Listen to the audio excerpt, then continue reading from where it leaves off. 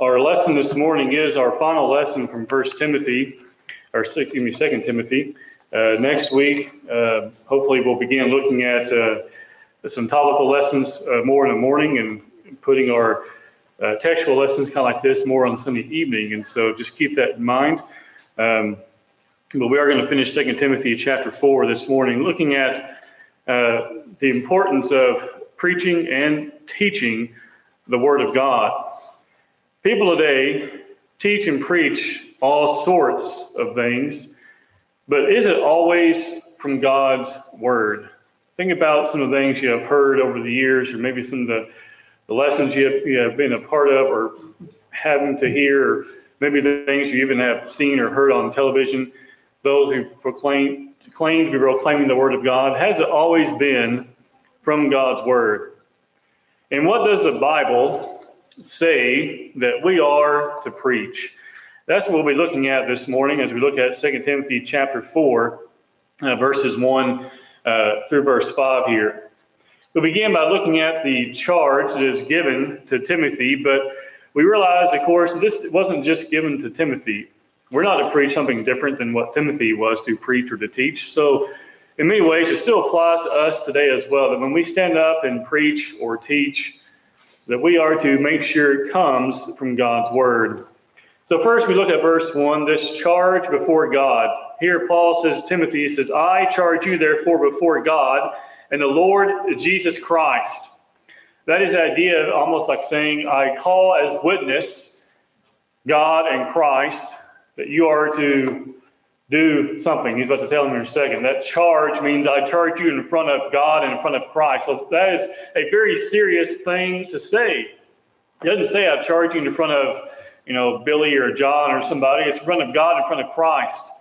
He says he will judge the living and the dead at his appearing and his kingdom. And so this charge is a very serious matter. It's not one that is optional. It's not one that is to be done, as we'll talk about later, just when it is comfortable to do so. And so this charge is the idea to attest or to testify, that is to solemnly affirm and to give a solemn testimony to another person. That's what that charge means. And the reason for the charge hasn't changed today. Sound, sturdy preaching was needed then and is still needed today as well. If we look at verse 2, we find the charge was to preach. But it wasn't just to preach anything. Have you ever visited some place, and maybe vacation sometimes can be very enlightening sometimes when you travel, you visit places that say Church of Christ, and we go inside and we hear things, and maybe we have our Bibles open and we think, no, that doesn't really sound right. Because you look at 2 Timothy chapter 4, verse 2, the charge was to preach the Word. The Word is a reference to God's commandments, right? He wasn't to go out and preach things that contradicted it. He wasn't to go out and preach just whatever he wanted. He was to preach the Word there in verse 2. And so the charge was to preach the Word literally. He goes on to say, be ready in season and out of season, convince, rebuke, exhort with all long suffering and teaching. And we'll get to some of these things here in just a moment. But I want you to turn with me for just a moment to Jeremiah chapter 1, verses 7 and 8. We think about those who were to go out to preach and to teach the truth. The charge was to preach the Word. In Jeremiah 1, 7 and 8, he says, but the Lord said to me, do not say I am a youth, for you shall go to all whom I send you, and whatever I command you, you shall speak. Do not be afraid of their faces, for I am with you to deliver you, says the Lord. Now, this really goes pretty close to what we're talking about here to verse 2, isn't it? His charge to Jeremiah there in verse 7 was what? Whatever I command you, you shall speak. What does verse 2 of 2 Timothy 4 say? Preach the Word. Whose Word is it? It's God's Word. And so the command really is the exact same thing. Jeremiah was not to say anything else. And here Timothy wasn't to say anything else either. And we find in Timothy's account, here Paul tells him to be ready in season and out of season, which means when it's comfortable and when it's not. When people are loving it and when the people cannot stand you. He says you preach it at both of those times. And then he says there to convince, rebuke, exhort. Then he says with all long suffering and teaching. Notice he includes the words there, long-suffering and teaching, because teaching many times is accompanied with long-suffering, because not everyone likes what you have to say sometimes when we're talking about the Word of God. And notice what he tells Jeremiah there in verse 8. Do not be afraid of their faces, for I am with you to deliver you, says the Lord. Was the Lord with Timothy? Yeah, he was going to be with him, in the sense that he was going to be approving of his word, and no doubt he was going to be enduring hardship. But he says in verse 2, to convince, rebuke, exhort with all long-suffering and teaching. What was going to do the convincing, the rebuking, and the exhorting? The word which he preached. It wasn't literally him going out, yelling at people, telling them they're wrong. What he said convicted them if they were in the wrong. The word convince there also can be to reprove. That is, by conviction, to bring to the light and to expose. He was going to convince people of the truth by his preaching of the word there in verse 2. Rebuke there means to charge sharply, or even to reprimand. Well, the word of God will definitely do that, won't it? In Acts 2 and verse 36 and verse 37, the Bible says that individuals were cut to the heart. And said to Paul, or said to Peter, man, brethren, what shall we do? What cut them to the heart? Was it because Peter was mean? Well, was it because what he said from God's word affected them in the sense that it cut them deeply? Well, it was the word of God that did that. And then we find he is to exhort them. The word exhort means to encourage. Exhort or exhortation is actually the idea of to build up. Well, he was to build them up with the word of God. And then teaching and long-suffering going hand in hand. And we find next in the following verses, and we find next the reason and the work that's involved when it comes to preaching and teaching. And so he is charged before God to go and preach the word of God. He is charged before God to be ready in season and out of season to convince, rebuke, and exhort with all long-suffering and teaching. And next we find the reason for the work, the reason and the work. We begin first by looking at the reason in verses 3 and 4. Look at verse 3. He says here, for the time will come when they will not endure sound doctrine. Now we could stop right there and say that's enough reason to preach the word, isn't it? When they will not endure. The word endure, I think about it this way. They will not tolerate it. They will not put up with it. They will have no part of it. They will not endure sound doctrine. You ever gone to maybe a family reunion or some party at the office or something, and you have to endure someone, meaning you have to kind of put up with them? Well, people today don't want to put up with the word of God sometimes, do they? They don't want to endure. They don't want to listen to it. And we find here the time will come when they will not endure, now notice, sound doctrine, which means, as we're going to find later, that it's not doctrine they have a problem with. It's sound doctrine. They want a certain type, because doctrine means teaching, but sound doctrine, they want no part of it. They don't want to endure that. They will not endure this sound doctrine. He says, but according to their own desires. There's another big problem, isn't it? Their own desires. Notice what is getting in the way of them hearing and enduring God's word, their own desires. It's about what they want. Now think for a moment, do we have that problem today? And just in the religious world in general? Do we have people who just want their own desires? Well, yes. Years ago, when we were in Conway, a lady came in and was actually talking to Jody, Lisa's mom, about something. And she was asking her some questions. And she said, well, you should ask one of the men here. And she said, no, you want to tell me. So she told her, she answered her question. And she said, well, okay. And they left. They went somewhere else that would agree with their idea of beliefs. They follow their own desires. Now, we think about that today. Do we have examples of that today? You think about this for a moment. Logically, coming to a logical conclusion, if we follow after our own desires, what happens? We create groups that follow after their own desires. We call them today denominations, don't we? They follow after their own desires. I once was a part of one. Part out of ignorance and part because I want to follow my own desires. But look here in verse 3. Notice what he says. They will not endure sound doctrine, but according to their own desires, because they have itching ears, which means there's something they want to hear, but that's not it. It's not the truth, right? It's not that sound doctrine. He says they will heap up for themselves teachers, which means they'll find somebody to teach it. They'll find someone who will teach them things that will soothe those itching ears. We know what we do when we have a rash or something, right? We put something on it so it doesn't itch all the time. What do you do when you want false teaching? You find someone who will give it to you. And that's what we find in verse 3. Look with me at Ezekiel 33. Going back, we find other examples of these same types of things. He says in Ezekiel 33:32, indeed, you are to them as a very lovely song of one who has a pleasant voice. He can play well an instrument, for they hear your words, but they do not do them. The idea there is that sounds nice, but I'm not doing that. Like we talked about this morning, loving one another from 1 John 4. That sounds nice, but sometimes when we say someone really gets on our nerves, it's hard for us to love them. We may not like everything about people, but we surely have to love them, don't we?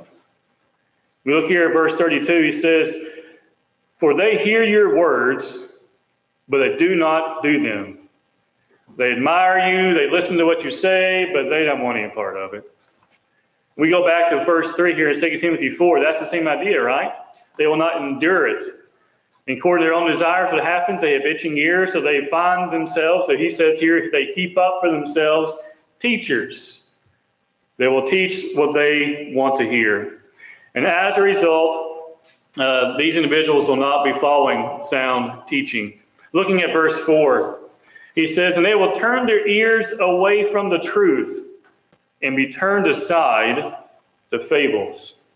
You think about that first phrase, and it's very discouraging to think about individuals who turn their ears away from the truth.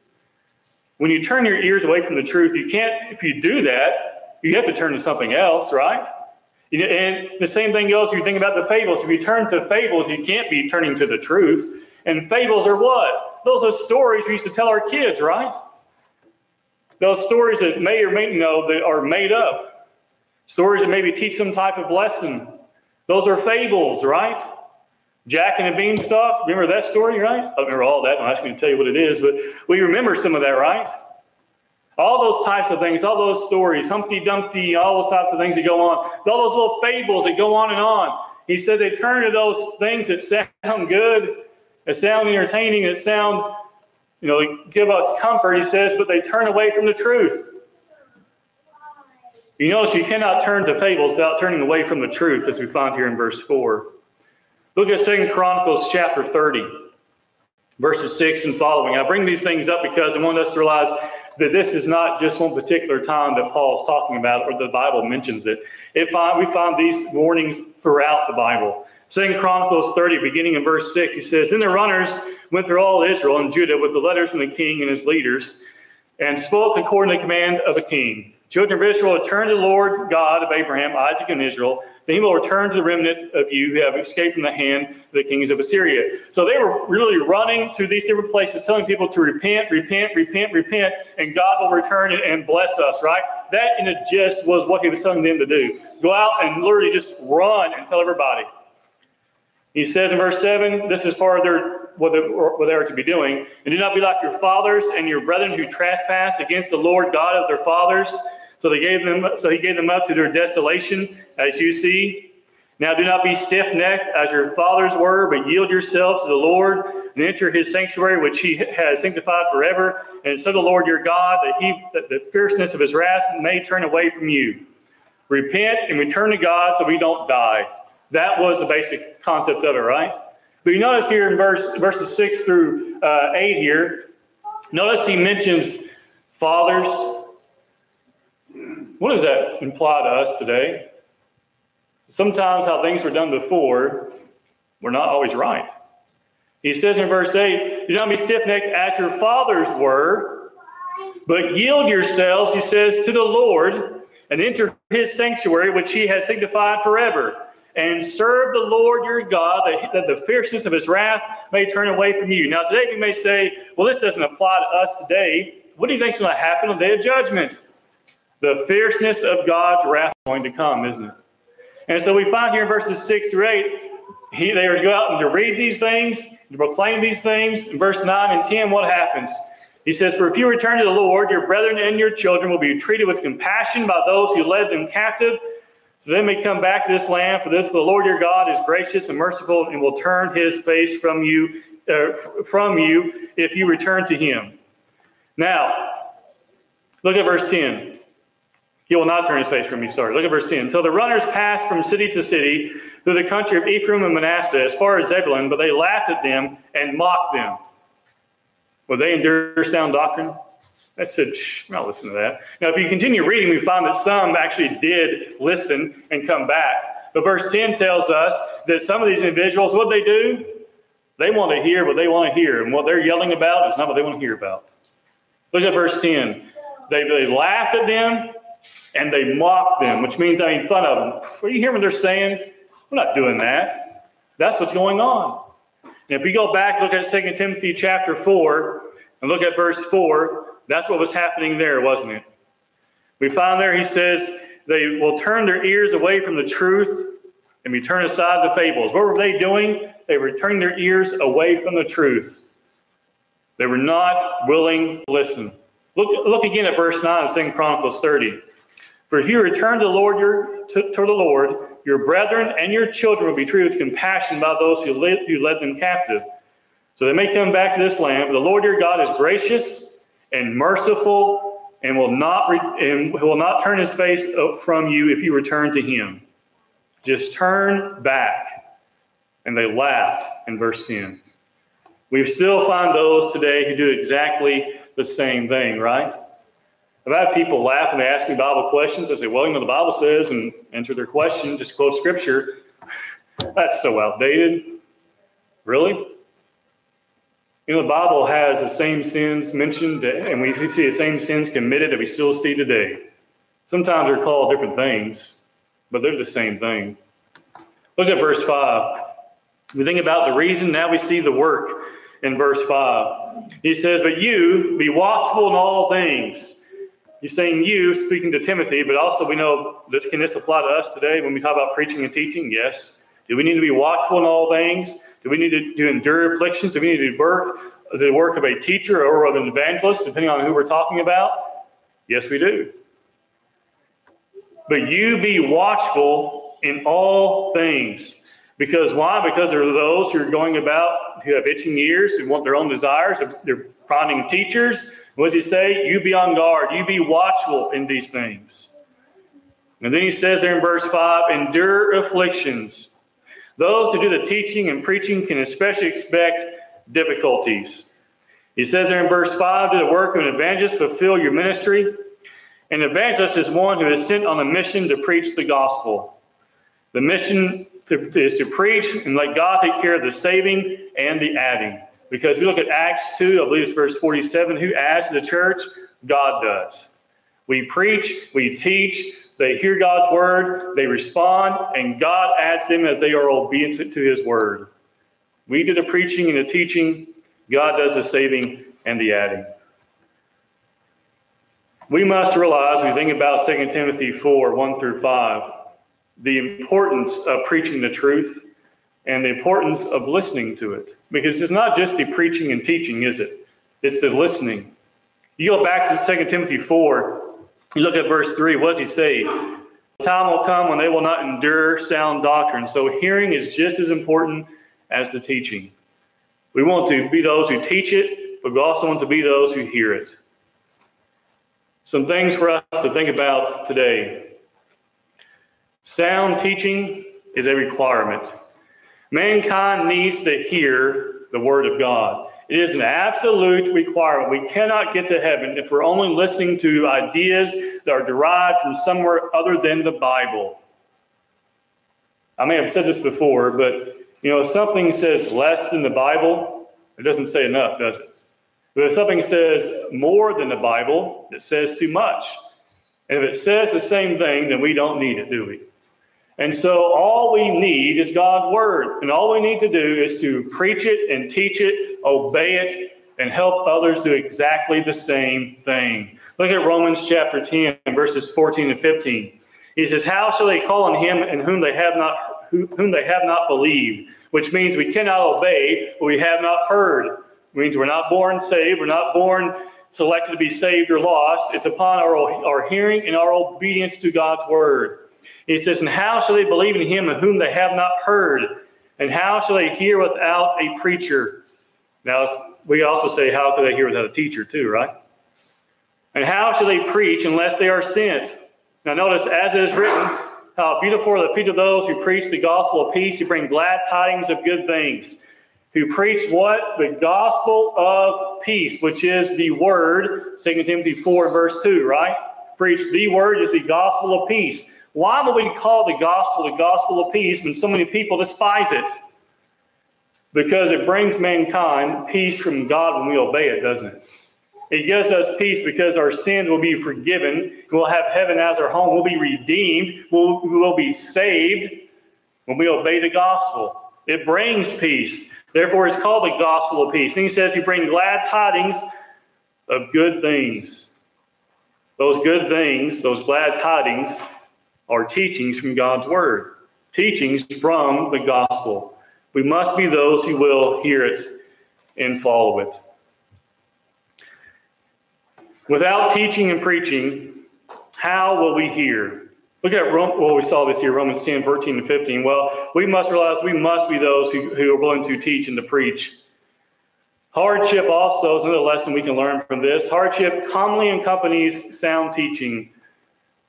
Sometimes we don't have the best relationships with families, with friends, because we want to follow the Bible, and not everyone agrees with what the Bible teaches, do they? And so when we follow the Bible, sometimes we think, well, hardship will come from friends or maybe from co-workers. Sometimes it comes from our own family. We have to realize we have to make a decision. We're going to follow God, or we want to do things that would just make someone else happy. You know, many individuals, not just one, but many individuals over the years have had to make those same types of decisions.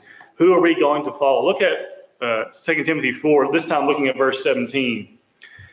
Here the Apostle Paul is still speaking. He says, but the Lord stood with me and strengthened me. But prior to this, he talks about all things he endured, or gives some examples of some things he endured because he preached and taught the gospel.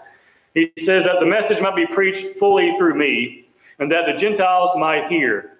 And I was delivered out of the mouth of the lion. The idea there being he was delivered out of hardships, not a literal mouth of the lion, though could have been at times, because he was hated by so many people, right?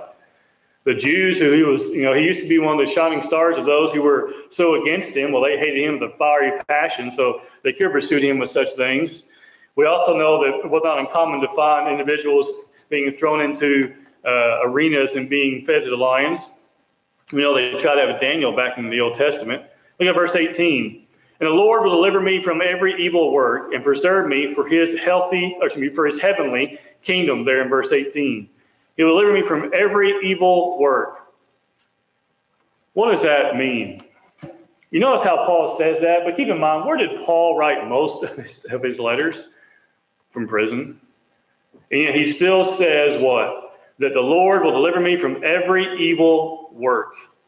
He has to put these people on earth. But keep in mind, that's it. When Paul dies, he doesn't put up with these individuals anymore. He doesn't lift their naysaying, their arguing, their backbiting, their denying God's word. All that ends when he dies and goes to paradise. And one thing we know about the Apostle Paul, he didn't care if he died.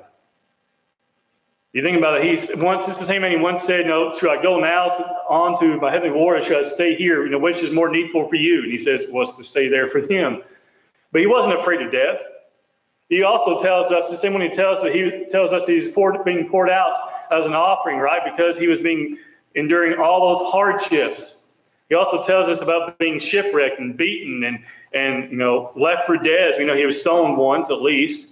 And so we find here in verse 18, he says, the Lord will deliver me from every evil work and preserve me for his heavenly kingdom. Why? Because throughout all these things, he did not depart from God's word. He didn't turn to fables. He didn't turn away from the truth. As you saw earlier if you go back and look at verse 4, what was the warning? They will turn their ears away from the truth and be turned aside to fables. Paul didn't do that. That's probably the reason why, let's be honest, that's the major reason why in Paul's time he was enduring all that stuff. because he refused to go to fables, to go to things that would not save. We also have to realize that we are not promised sunshine and rainbows on earth, but we are promised heaven. Look at the latter part of verse 18. To him be glory forever and ever. Amen. What are we promised as Christians? We are promised as heaven, promised to have heaven as our home. To him be glory forever and ever.